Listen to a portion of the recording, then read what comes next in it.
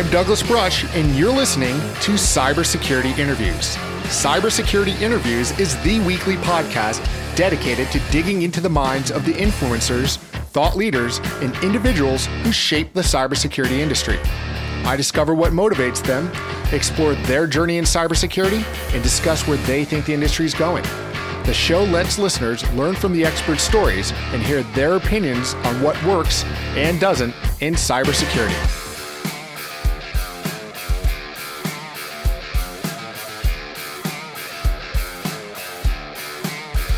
Hello and welcome to episode 91 of Cybersecurity Interviews. In this episode, we're speaking with Daniel Ayala. Daniel is the founder and managing partner of Socratic, a strategic information security and privacy consultancy focused on helping companies protect data and information and be prepared before incidents happen. Daniel is also currently serving as interim chief information security officer at Michigan State University.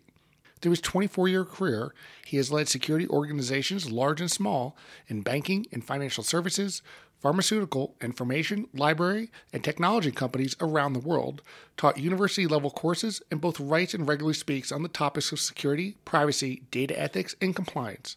In this episode, we discuss remote working, being a virtual CISO, compliance versus security versus privacy, application development security, creating a culture of security, communication skills, giving back to the community, mentoring others, mental health, and so much more.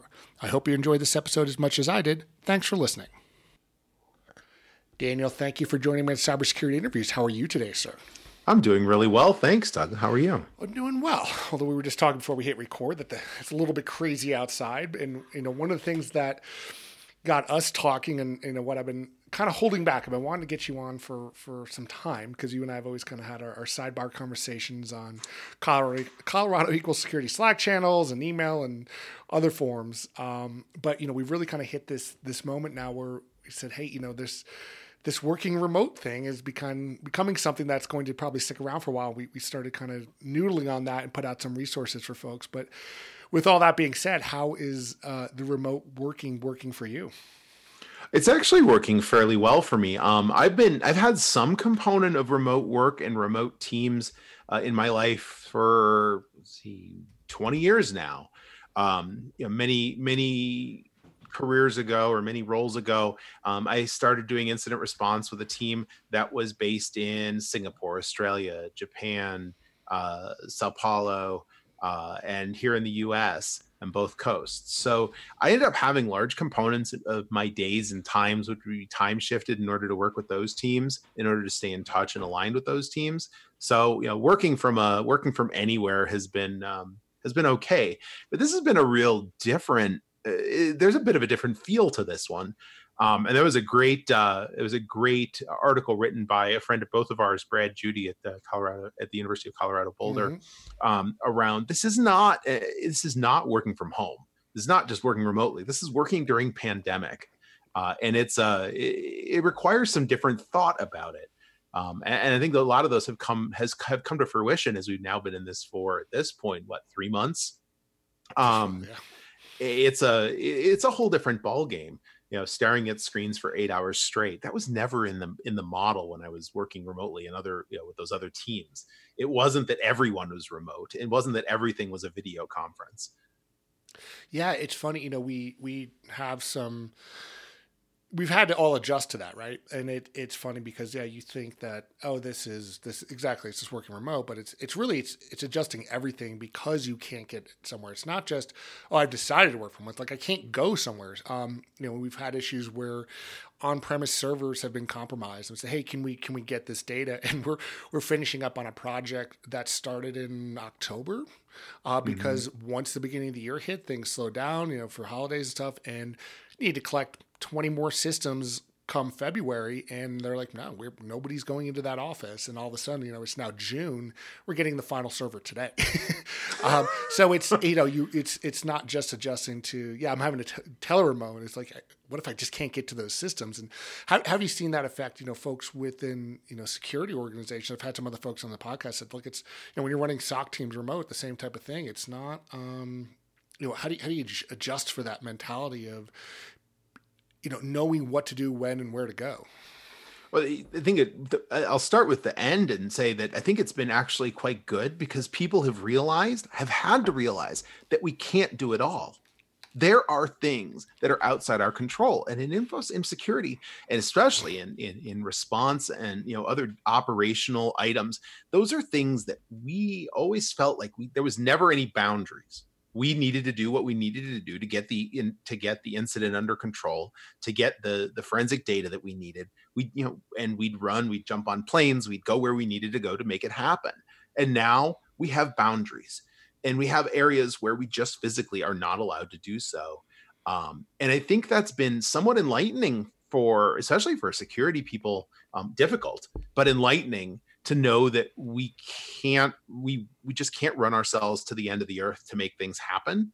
And that's coming around to some understanding of balance that has never been in our field before. Well, talk a little bit about some of the roles that you're doing now. One of the things that I know you're doing is a lot of the virtual CISO work and data privacy work.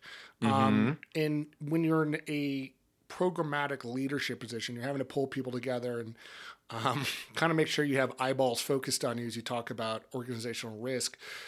Has that become somewhat of a challenge where you can't necessarily get people in a boardroom and talk about this stuff?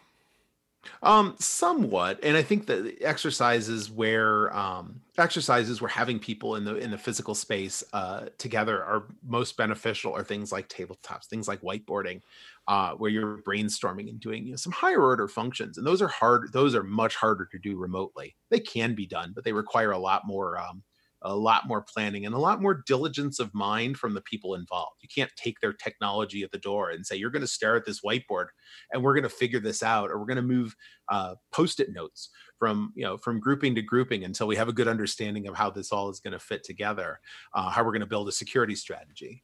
But I think the technology has helped keep people in touch. And in other ways, actually facilitated people who have never kept in touch on a regular basis doing so, and has bridged a lot of communication gaps and built stronger relationships among, not just within teams, but among teams. And doing the virtual CISO work, it has allowed me to help facilitate the building of those relationships, not just within the technology teams, because in most cases I'm in organizations where there is either a very small security team, or it is an IT team that includes some security functions, but helping them start to ask the questions out into the business areas that they serve and support, throughout the rest of the organization, and saying, let's leverage technology and let's keep people in touch. Let's use asynchronous chat so that people are asking questions when they think of them and not having to wait until the next scheduled meeting. So it's actually facilitating some of it. So pros and there's cons. Yeah, it's as we say in security, you kind of adapt and overcome, which you stole from the military. Yeah. But I mean, you have to, and you have to become flexible. We kind of talked about where you are now, but where did you start on your journey in cybersecurity? So I'm one of those rare people who's actually been in the field now for 25 years. I'm so in sorry. Security. My I know there's a reason I am who I am. So I started out actually building computer networks, medical billing computer networks for doctors' offices. This is right around the time HIPAA started to arrive, and building for smaller doctors' offices. This is before all the consolidation of health systems. Building for those doctors' offices for remote offices, and at the time, T1 lines cost about $1,000 a month. Yeah. For 1 day of use a week. That wasn't efficient. So I started to play with the internet as a dial-up on the internet as a transport mechanism, and played with VPNs and firewalls. And I would laugh at what we would call VPN then, but it was fit for purpose. But I found I really enjoyed both the infrastructure component and the security component that went along with taking really sensitive information and making it available, but doing so in a secure way. And from there, I followed the infrastructure path up. I went to a healthcare company and did that infrastructure security, border security, security of the e-commerce platforms that were going in the late 90s.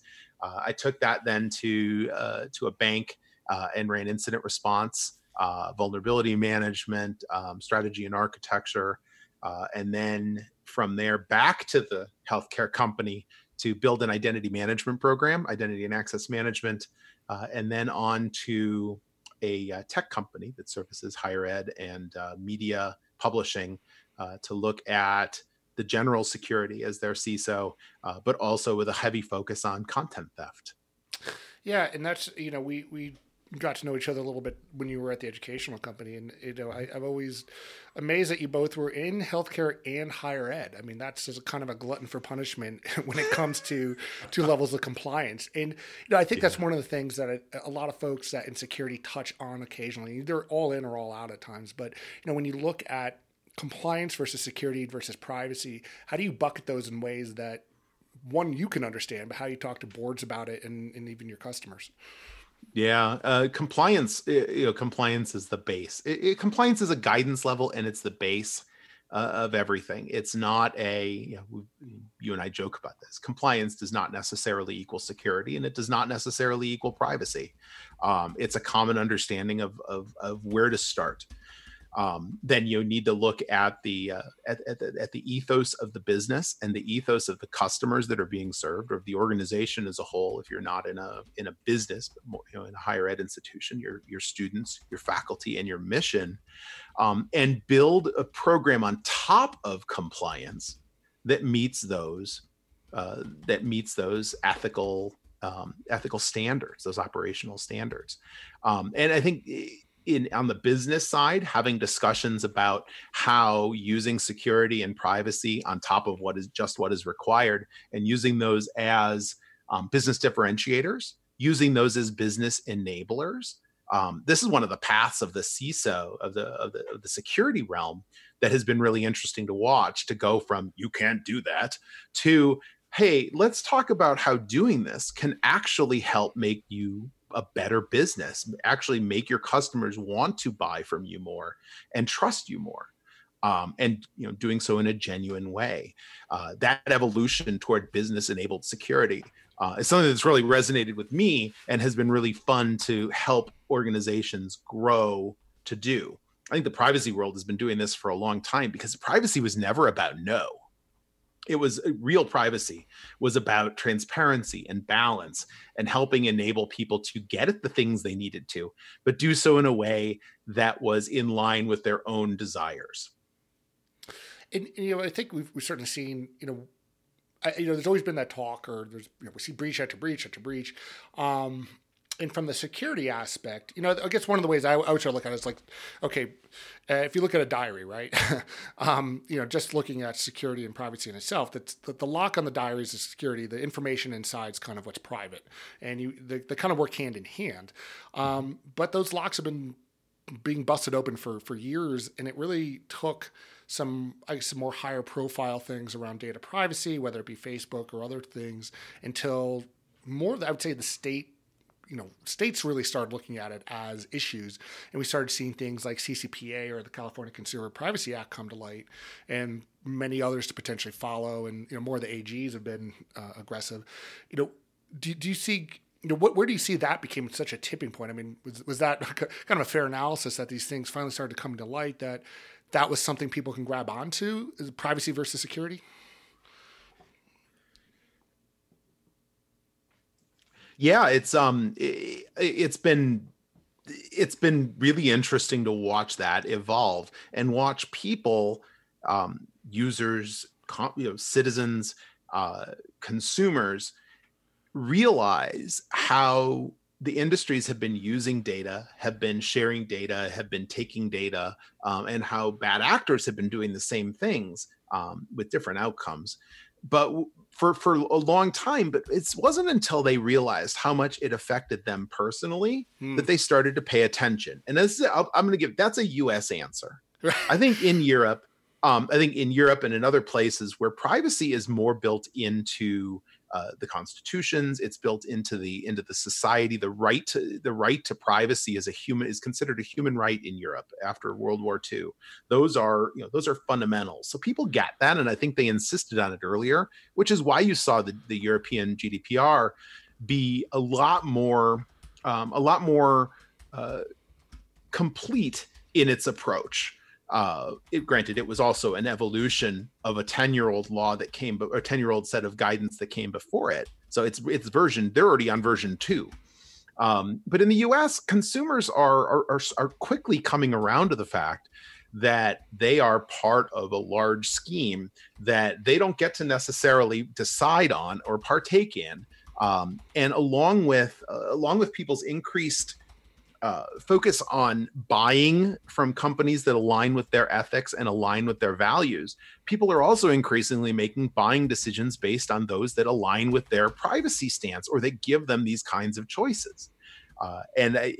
And at first, the response has been, we're going to give you choices, but they may not be real choices. But I think consumers are starting to see past that. And I think over the next 5 years, you're really going to see people taking control and agency over their own information or insisting on it, because you're going to see companies or organizations providing options to do so. And they will be the ones that start to rise in terms of people's wanting to use them because of the trust that they've built.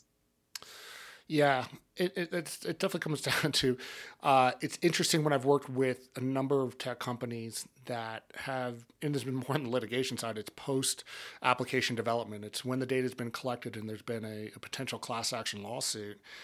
And you kind of pause for a second and say, well, why did you collect this data? And they said, we don't know. We might use it someday. And there was never really a thought from the engineering side of, why should we be doing this? If we could, and because we can, and storage is cheap, and we're the smartest people in the room, why not? And there seems to be, there's still a disconnect that I've seen, at least with it's getting better, obviously, but with a lot of the, AppSec and app development teams that don't consider privacy as an issue until there's somebody that's in a privacy role, leadership role, or security leadership role that kind of understands that. Are you still seeing that organizationally? There's a disconnect where it becomes compartmentalized to the point where people don't think about data privacy and security in that kind of context of, hey, we're building something that's going to be using consumer data. Should we be doing this? Yeah, there's two different answers to this.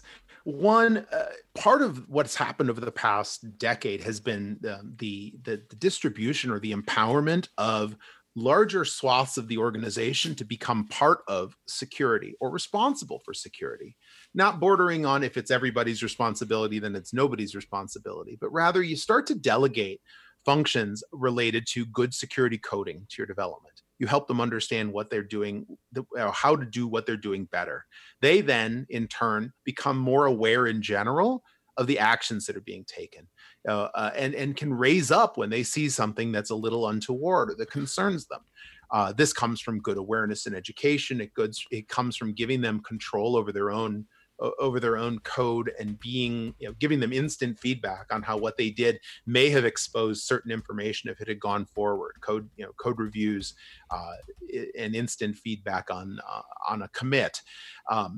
And in doing so broadly across the organization and moving security primarily from an office of no or a closed door to one that's open and very open to getting questions of, well, what do you think about this? I saw this and it makes me wonder, or should we be doing this? It's happening more and more in organizations that are truly opening the door and saying, please come ask us. What you ask isn't going to be, we're not going to be punitive about what you ask. We really want to hear it. On the privacy side, similarly, there's moves toward combining folks, and I'm going to play back on my higher ed upbringing. I'm the son of a professor turned dean and a physician turned professor. So higher ed's been in my blood all my life. But the notion of using a data use IRB, how you think about the institutional review board that any human subject research goes under. You take and look at the ethics of it, the legalities of it, the security of it, and the societal and business value of it, and look at those together in one way. And then you make decisions about should we or shouldn't we before you ever collect a piece of information.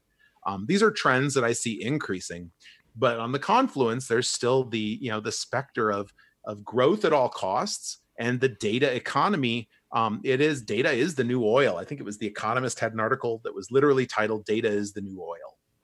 Yeah, those are hard forces to work against. It's a very tempting thing to move toward, and it's hard to counteract that gravity.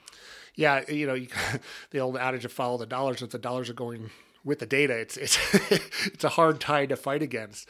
To get organizations to think that, and it's it's still one of the things. And I think I've lamented to you online. We still see the governance aspect of that still being a challenge for so many organizations. Okay, let's assume they're going to collect data, and for whatever reason they have to, and they've made some kind of business justification for doing so. They've placed enough value about it. But really not considering what they have and the term of that they're having it, really the length of which they should have stuff, data disposition, and really how to build those access controls around it. And, more often than not, we see organizations that continue to have, let's say, high value people with high value data inside their email boxes. That becomes their filing cabinet for so many things, or have open network shares. When you're looking at programs like that, when you say, gosh, the proverbial horses are out of the barn, the horses being data, how do you start wrangling that back in? Where would you give organizational guidance in that to say, hey, you guys kind of got to put some boundaries around this? Yeah, and I have a ton of scars from various efforts to try to do that. And I think anyone who thinks that it's completely doable should also try to implement a CMDB, because I think I put them on equal levels of mythicalness in terms of actually being able to truly do that kind of data governance.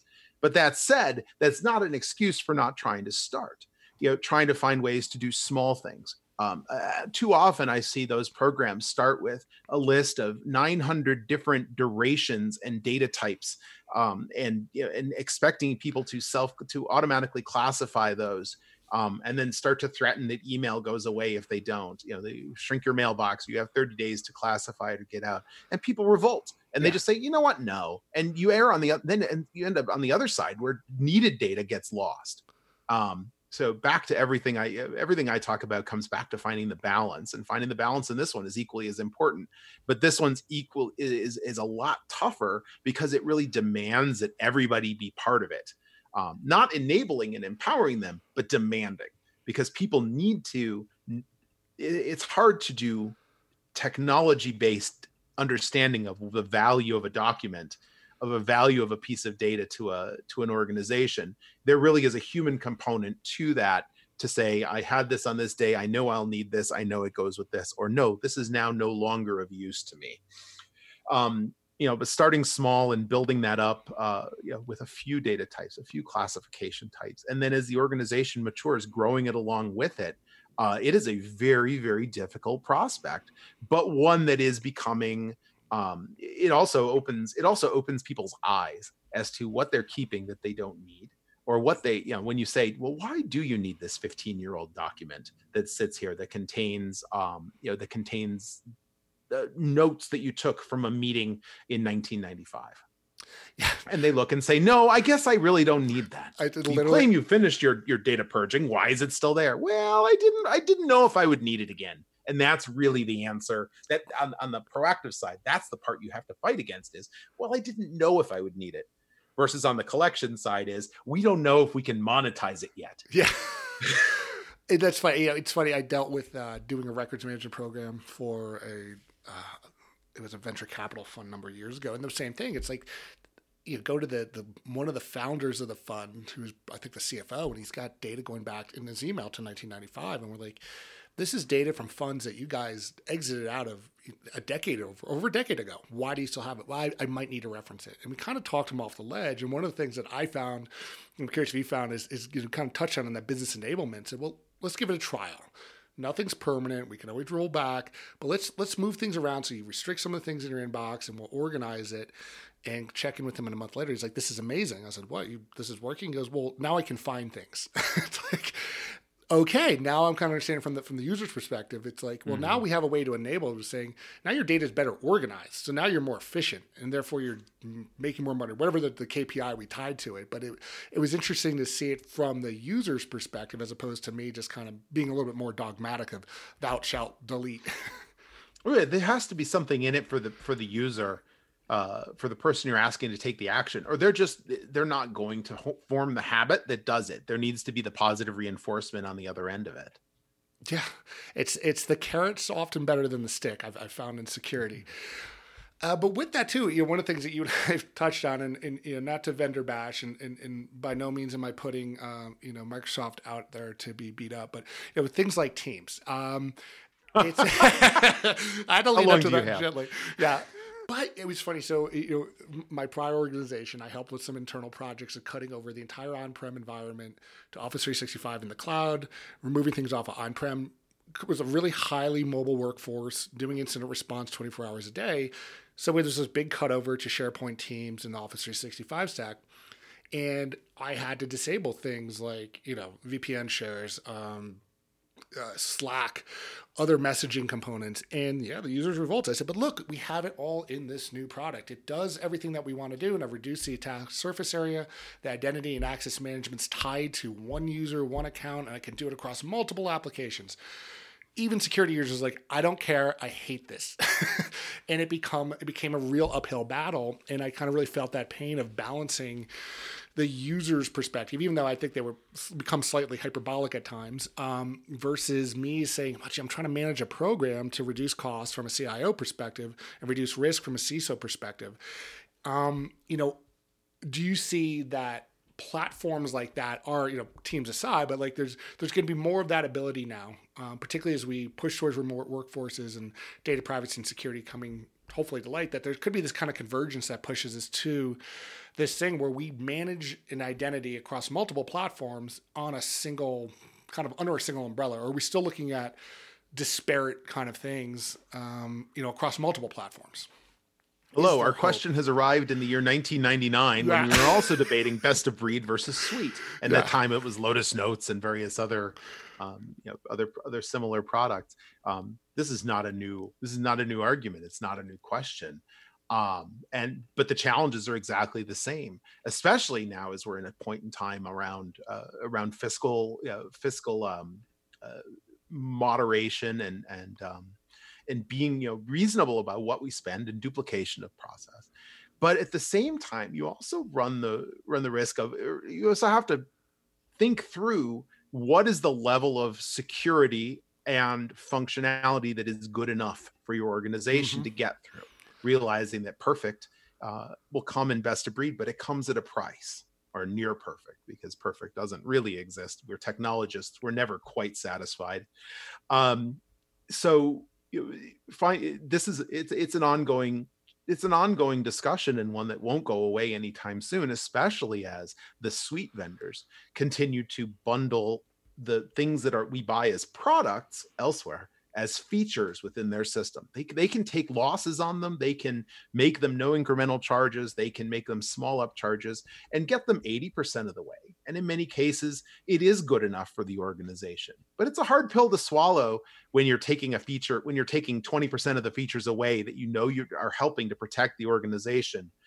And so, trying to do that in a way that still demonstrates here's the positive value we're getting from this suite of opportunities, by freeing up capital to do other projects, or just making it so that we can balance budgets in a very difficult financial time. A lot with, we're taking something away, we're reducing our security posture.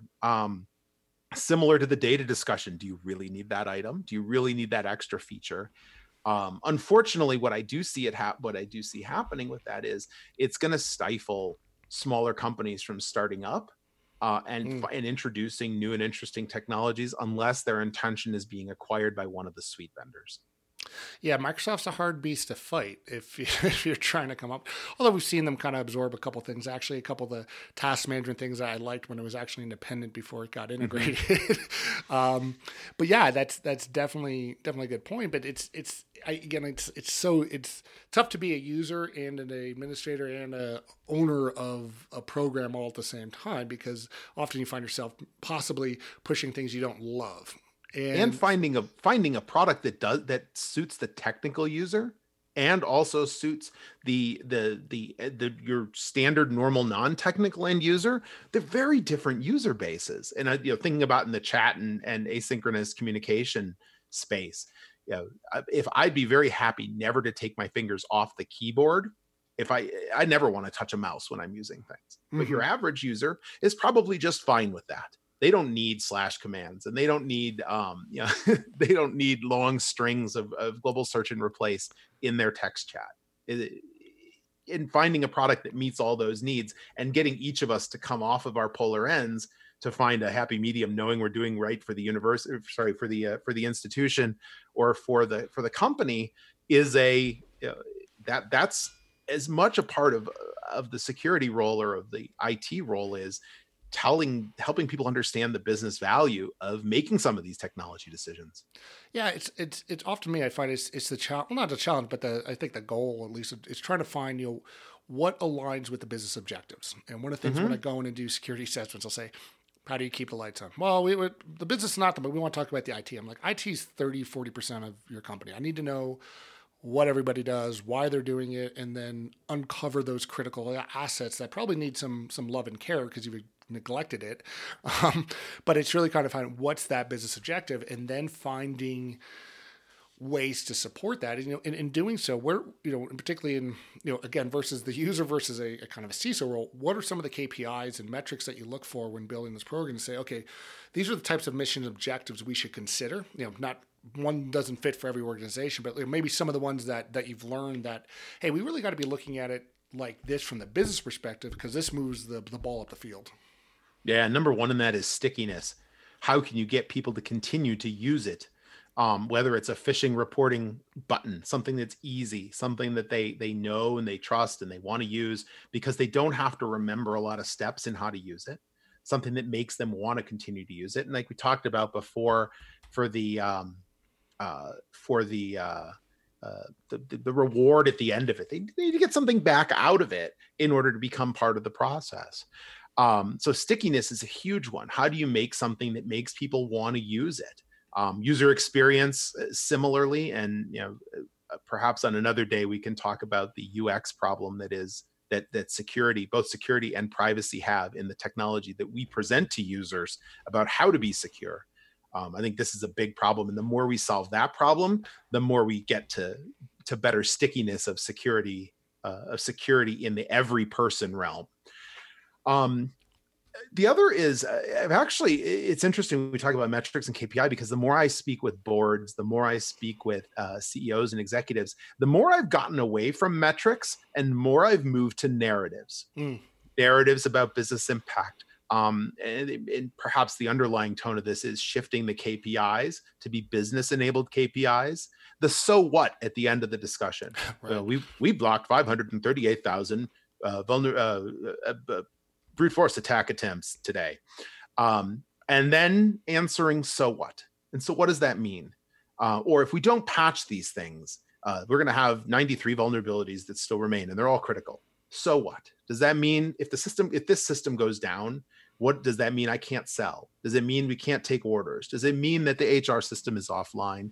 And then taking it one step further and saying, what does that mean for the business? So what is a large part of every metric and discussion, but it feeds into the narrative that you tell, the story about the state of security in the organization, not just a pile of numbers. Yeah, humans definitely are more storytelling creatures, and that tends to resonate. And with that, I mean, do you have any good stories of successes that you can, anonymize, talk about? Something that you say you're particularly proud of when your program say, gosh, we put this in and we saw progress, and this happened, we stopped this, or this was the outcome, kind of, so to speak. Yeah, and this is going to tune to the softer side of security, the less technical and more of the awareness. One of the other evolutions of security has come out of the technology realm and moved more toward bringing everybody into security and helping them understand what their role is in it. And that, the biggest challenge we have is people at their keyboards clicking on things and opening things, and it keeps both of us well employed. but unfortunately, yes. But at the same time, I think the greatest success I've had is developing awareness and communication programs that, like I said earlier, bring those people into the fray of security and get them asking questions about whether or not this is secure, translating it into their home life. Using technology in this way at home makes them more a greater chance that they will come and do that same better behavior at work rather than saying, we require you to do this. So bringing my biggest success in all this, and my biggest surprise in all this, has been making security accessible to all and continually informing them through it, through good programs, and using creative mechanisms to stay in touch, whether it's emails that are not formal, they're just, hey, we saw this, or reaching out to somebody to say, hey, we noticed this in this area, you may want to take this action to protect yourself or to protect your family. Or when there's something that happens that they see in the news, helping to bring it down to a human level versus a fear, uncertainty, and doubt story that may have been there for clicks on the news site, and helping to translate it into what it means for them and their family and the work, and get them asking questions, and just engaging people on that level has been my greatest success over the years. Yeah, I can parallel a lot of that, where, in some of the gigs where I've done security assessment training and acted as a virtual CISO at the same organization, and constantly kind of be in and out of the offices or talk with people every couple months, and people coming up to me excitedly saying, oh, I caught this, or I saw this, or hey, I have a question about at home, should I set the, it's just like there's almost approachability that we try to build around the culture of it, where, I think so much of it, what I try to tell, a lot of organizations is one of your best lines of defense is a welcome help desk, where people don't feel like every time I go to the help desk, they're either stupid, they're mean to me, or there's just some kind of disparate attitude where they don't want to report things that could have easily stopped something from spreading. And building a welcome culture, and it is a people problem at the end. Absolutely. And we can't downplay the importance of something like EQ, emotional quantities around how security, around people that are in security. We have needs for really heavy technical work that never will go away. But as well, we have equal and growing needs for people who can both be empathetic and can share and can communicate in terms of the business or the rest of the organization around them, in order to enable the people doing the technology to get all the things they need to do it right. Yeah. And one of the things that I wanted to talk about too is, we certainly got to meet on Slack channels and kept in touch there.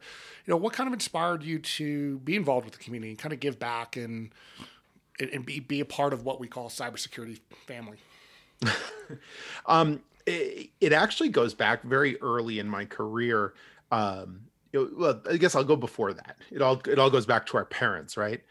My parents both being in higher ed. My mother was an advisor for the major that she was part of, and she was the chair of that department, and spent a lot of time mentoring students that were part of her department and outside, because she generally wanted them to succeed.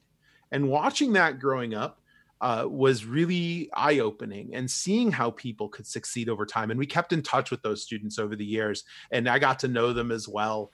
And watching their careers progress, not because of their own abilities, but because of the advice that they were able to take from people around them, the mentoring that they got, the people they reached out to.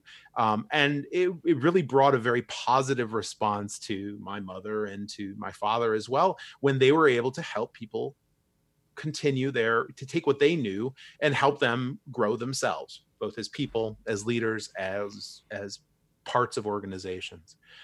And so I bring that same thing.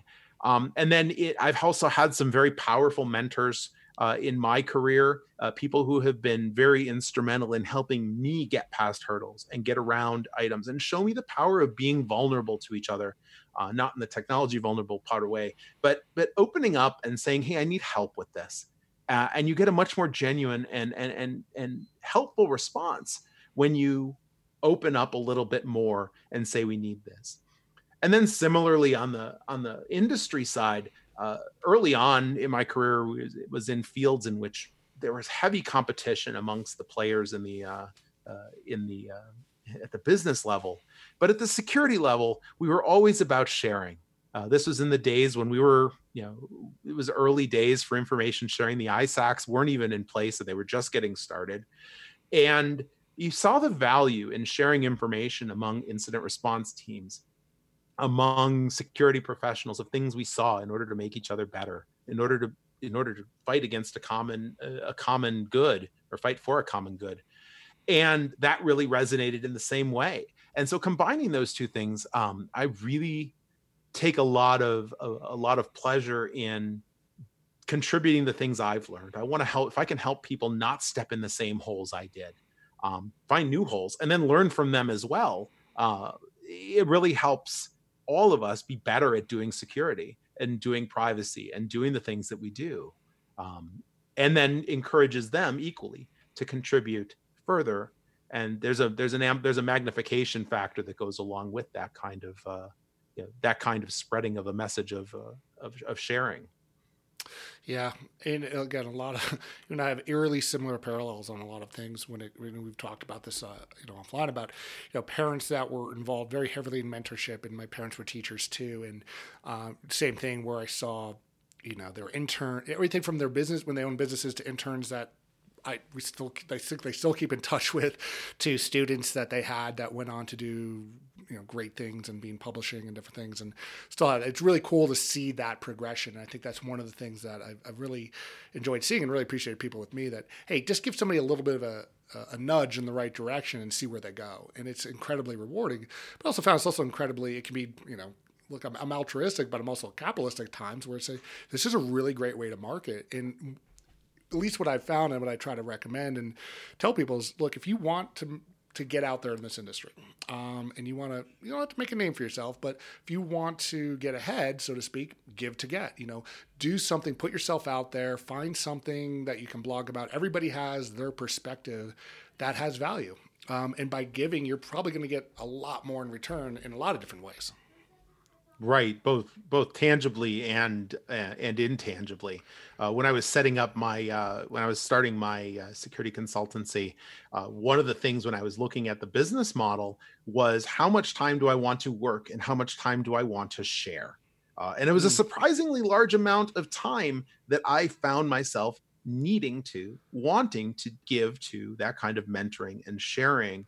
And I wouldn't change a thing in retrospect. Yeah, it's incredibly rewarding. And you did start something, I don't think it's live yet, but with Mentor Core. Can you kind of speak a little bit about that, of what the idea, what the kind of mission statement is behind that, and what exactly it is? Yeah, so Mentor Core is it's in a soft launch, so it's available, but we're getting it ramped up. A partner of mine, friend of mine, longtime friend of mine, Lisa Beth Lentini Walker, and I have been. We're both committed to mentoring. She has been in the compliance and ethics on the legal side, and I on the security and privacy side. And about a little over a year ago, she had me out to speak at a conference, compliance and ethics conference. And we came to realize how close these two worlds are. And at the same time, how insulated many of us are from speaking with other people in our field, or being able to share and what we go through as security risk and privacy and ethics and compliance professionals is very different from that of other fields. And we have different challenges. It's a very lonely role at times. And trying to bring people like that together to be able to share with each other, and then to be able to find the mentors that they need, or that they want, or that best suit them, to be able to help them grow themselves and their careers. I don't think a conversation among 2 or 3 security professionals can happen without it leading to, how do you go about finding mentors? How do I break into the field? How do I get past some of these job descriptions, which claim to be entry level, but are looking for a 20-year veteran? Some of these things that are very difficult. It's a tough field, and trying to bridge more people to be able to speak with each other, to be able to connect with each other on that level, and to be able to share information about how they're doing from leadership, from growth, personal growth, business growth, is really the mission of what we're trying to accomplish. It's a community. We have a message board, like a old not BBS, a forums board where people can share articles and reply back. We have talks that are happening on a regular basis, some that are public, and some that are members only. And we're really looking forward and excited by the idea of being able to bring people together. You just dated yourself by saying BBSs, by the way, Dan. I just want to point that out. Yeah. But it's funny. It's I look at Slack and some of the channels that we're on now is it's that same kind of community, wanting to be online. And I think a lot of security folks, kind of go back to our early discussions. We've all kind of been remote at times, and so many of us have get to know each other over years of being online and communicating, the guys that were freak phoning and calling into calls with each other on the 2600 crowd, to folks out here in Denver that were, early BBS guys. They said, look, we didn't meet any of these people until we went to Black Hat or something like that, and it took years. But you really have to build that community. And I think it's one of the things that's most attractive to me about security is that there is that community. Been in IT, and I always felt it was very insular and very one-way looking. But I think, with security constantly changing, you really do need to depend on other people because you can't know it all. Absolutely. And I think it also transcends the levels in the organization. Levels of maturity is not the right word. Levels of advancement. And are you new to the field? Are you in the middle of your career? Are you in leadership roles? Are you an individual contributor, sole practitioner? There's great amount of sharing that happens through all of those strata. And I think that helps us all become better and figure out what it is that moves us about doing security, and stay in the areas that does that to keep us interested. Because burnout, with the rates of burnout and the levels of stress that we have in this field, which agreed are in other fields as well. But we have this. You have to, as long as if it stays interesting, you have a better chance of overcoming those, and being able to share and commiserate with other people in the same situation is equally as valuable to getting over the hump. Yeah. And you touched on something. This is why I wish should have you on more regularly. You naturally go down my my list of questions that I was going to ask you. Wait, I'm just reading from the list you gave. Oh yeah, that's right. Which I refused to, but you somehow read my mind, so you must have hacked my mind. But burnout, it's something that we talk about. And it's one of the things that I've been contemplating for a while, talking about. The mental health aspects. It goes into physical health, but health in general when it comes to folks in this industry. We have a high rate of burnout. I mean, I know I've burnt out a lot of people. I've been burnt out doing it. Talk to others that have been, and people don't reach out for help when it comes to that. That's where they kind of withdraw, and there's problems with alcohol abuse, drug abuse, you name it, because people don't have those coping skills. And some of these folks don't have the necessary tools to cope. But, that all being said, do you agree with that? Do you see that being an issue? And, where are some of the, kind of look at 80-20 rule, what are some of the things people could do maybe in the short term to alleviate some of that long-term stress? Yeah. So even before February, so I'll give you two answers again. Everything comes with two answers. Before February, this was a huge problem. This is not new. And then after February, it became an even bigger problem as you start to layer on the stress of changing your workplace, as you start to lay on the stress of people around you falling ill, or you or your family falling ill from a virus that you don't have control over, and still trying to work. And then you layer on some of the social challenges that we're seeing just now. At the time we're recording this, we're in the middle of that. This is an immense amount of pressure to layer onto a job that's always been quite stressful. Yes, it is a problem. It has been a problem. It will continue to be a problem. Burnout, I've had periods myself where you just go, I don't know that I want to be doing this anymore. And you have to ask for help, and you have to talk to people because we don't have the coping mechanisms as an industry, but also as a culture in the US. I don't think we have a good mindset of I need help. We don't have that skill isn't built into us. It's pull up your bootstraps and go make it happen. But I think we're to a point in time, and in the security industry, we need that help. We need to ask how to go through these things and do so in a little more public way. I've been trying to encourage more CISOs to have this conversation with each other, even before we came into COVID, just to talk about the burnout discussion. Because similar to the mentoring discussion, you can't get 3 security practitioners together without having a discussion about, hey, man, I'm really lagging in this and I'm just not feeling motivated. How'd you get through it? So having a little bit broader discussion around that has been something I've been trying to champion over the past probably year and a half, as we've seen more people either leaving the field or falling prey to some of the vices that go along with self-medication, and trying to cope in what become unproductive ways. Yeah, it's and look, I look at it too from folks in leadership positions. There's in particular, I would say like using consulting, and this happens in internal groups too. But this idea of whatever the metrics are that they're achieving, and it's always like, well, if you hit 100%, can you do 110? Like if you're 100% billable, can you do a little bit more? Can you do a little bit more? And we'll give you more money. And there's obviously diminishing returns. And one of the things I've seen that when we kind of talk about generational changes, but I've definitely seen it with some of the the millennial group where they're just like, there's no amount of money you can give me. I've seen my older brother, my parents, other people burn out. I don't want to do that. Like I need time off, and asking for that, and organizations giving people that time to reset. I'd rather have somebody go away for a week completely off the grid and come back at 100% than that they come back 50% because they were checking their email the entire time but didn't respond to anything. It kind of becomes useless. So for me, it's altruistic, but it can also be capitalistic. They don't have to be mutually exclusive ideas. Oh, without question. I worked for one of the companies I worked for was based in Europe. And on one of my travels there, I was lamenting. I was young in my career at the time. I was in my first management role, and I was lamenting to one of the locals there about having to take a vacation. I needed to take a vacation. I was being forced to take a vacation, and I said, I can't do this. This stuff's not gonna. How is it gonna happen without me? And he stopped me and said, Dan, you're not that important. The company has been around long before you.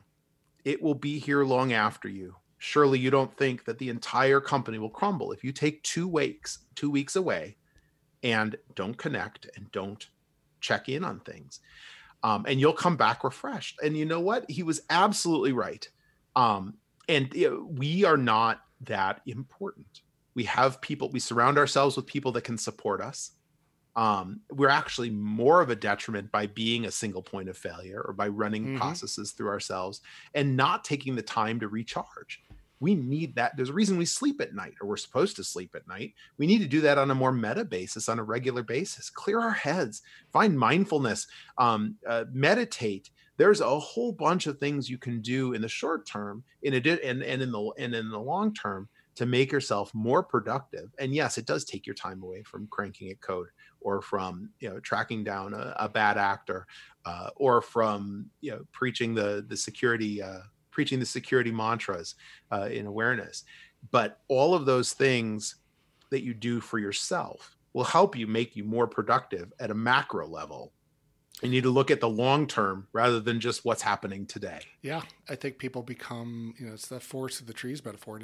So many people become like so focused, I got to get this done, got to get this done. It's like, really? I mean, what if it doesn't? What's the big deal if this waits another day? And there's a little bit of time arbitrage. Not every hour of the day is built the same. I'm not as good as I am at 8 p.m. as I am at 8 a.m., so I shouldn't expect the same outcome.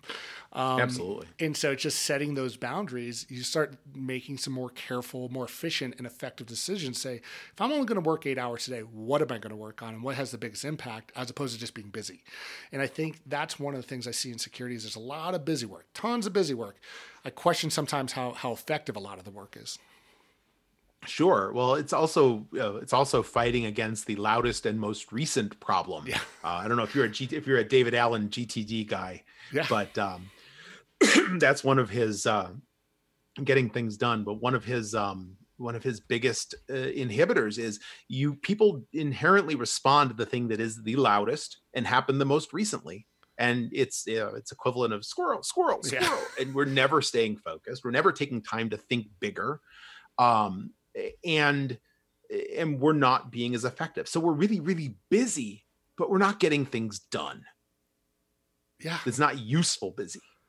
And it comes, I think what doesn't get measured doesn't get managed. And you have to kind of measure those outputs a little bit, say, am I doing something that really has an impact? What is that, goal setting? And is that something that you do on a regular basis where, hey, you kind of help prioritize your day and you set goals? I mean, how do you sift through, how does Dan Aiello sift through the noise? I'm a strategic thinker. I actually have a bit more trouble bringing myself down into the execution portions of it. I spent I spent a little too much time at the 20,000 foot view. So, looking at what does this get us in the long run? That's a big motivator. Like, it could be great for today, but does this help us achieve our strategic outcome? You look at higher ed and you talk about the mission. Does this help us achieve our strategic objectives and the mission? And if not, then it's not something you do. It's when you're not chasing after revenue, it puts a little bit different perspective into making some of those decisions, and then being able to apply those same concepts back when you are looking at revenue opportunities is really enlightening. Having an idea of what the end game is and what you're trying most to support. What is the most important thing to be supporting?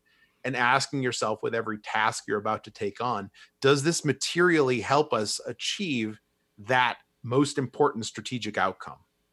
Yeah. Well, Dan, I greatly appreciate you taking the time today. Where can folks find you on the interwebs? I am on Twitter at Buddhake, Buddhake. I have a personal blog, DanielAyala.com. mentorcore.biz, B-I-Z.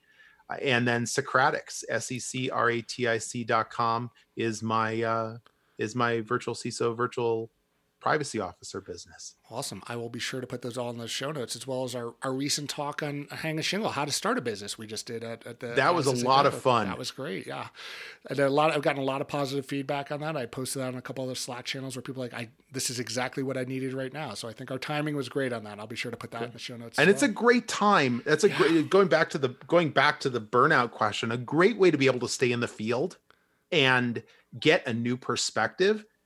And it's a little clenching as you make the step off of the edge, but is to start your own security business. You get to decide what you want to do. Now you have to watch the talk and hear think through the reasons why you're doing it and do them for the right reasons.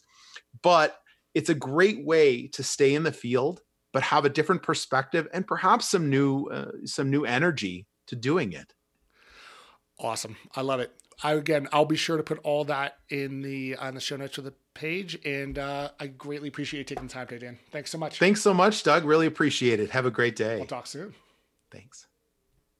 Thank you so much for joining us today on Cybersecurity Interviews. I hope that you enjoyed this interview as much as I did. Please go to cybersecurityinterviews.com, where you can find every episode, including show notes and links for each guest. There you can also find social media links and to sign up for new episode notifications. Thanks. We'll talk soon.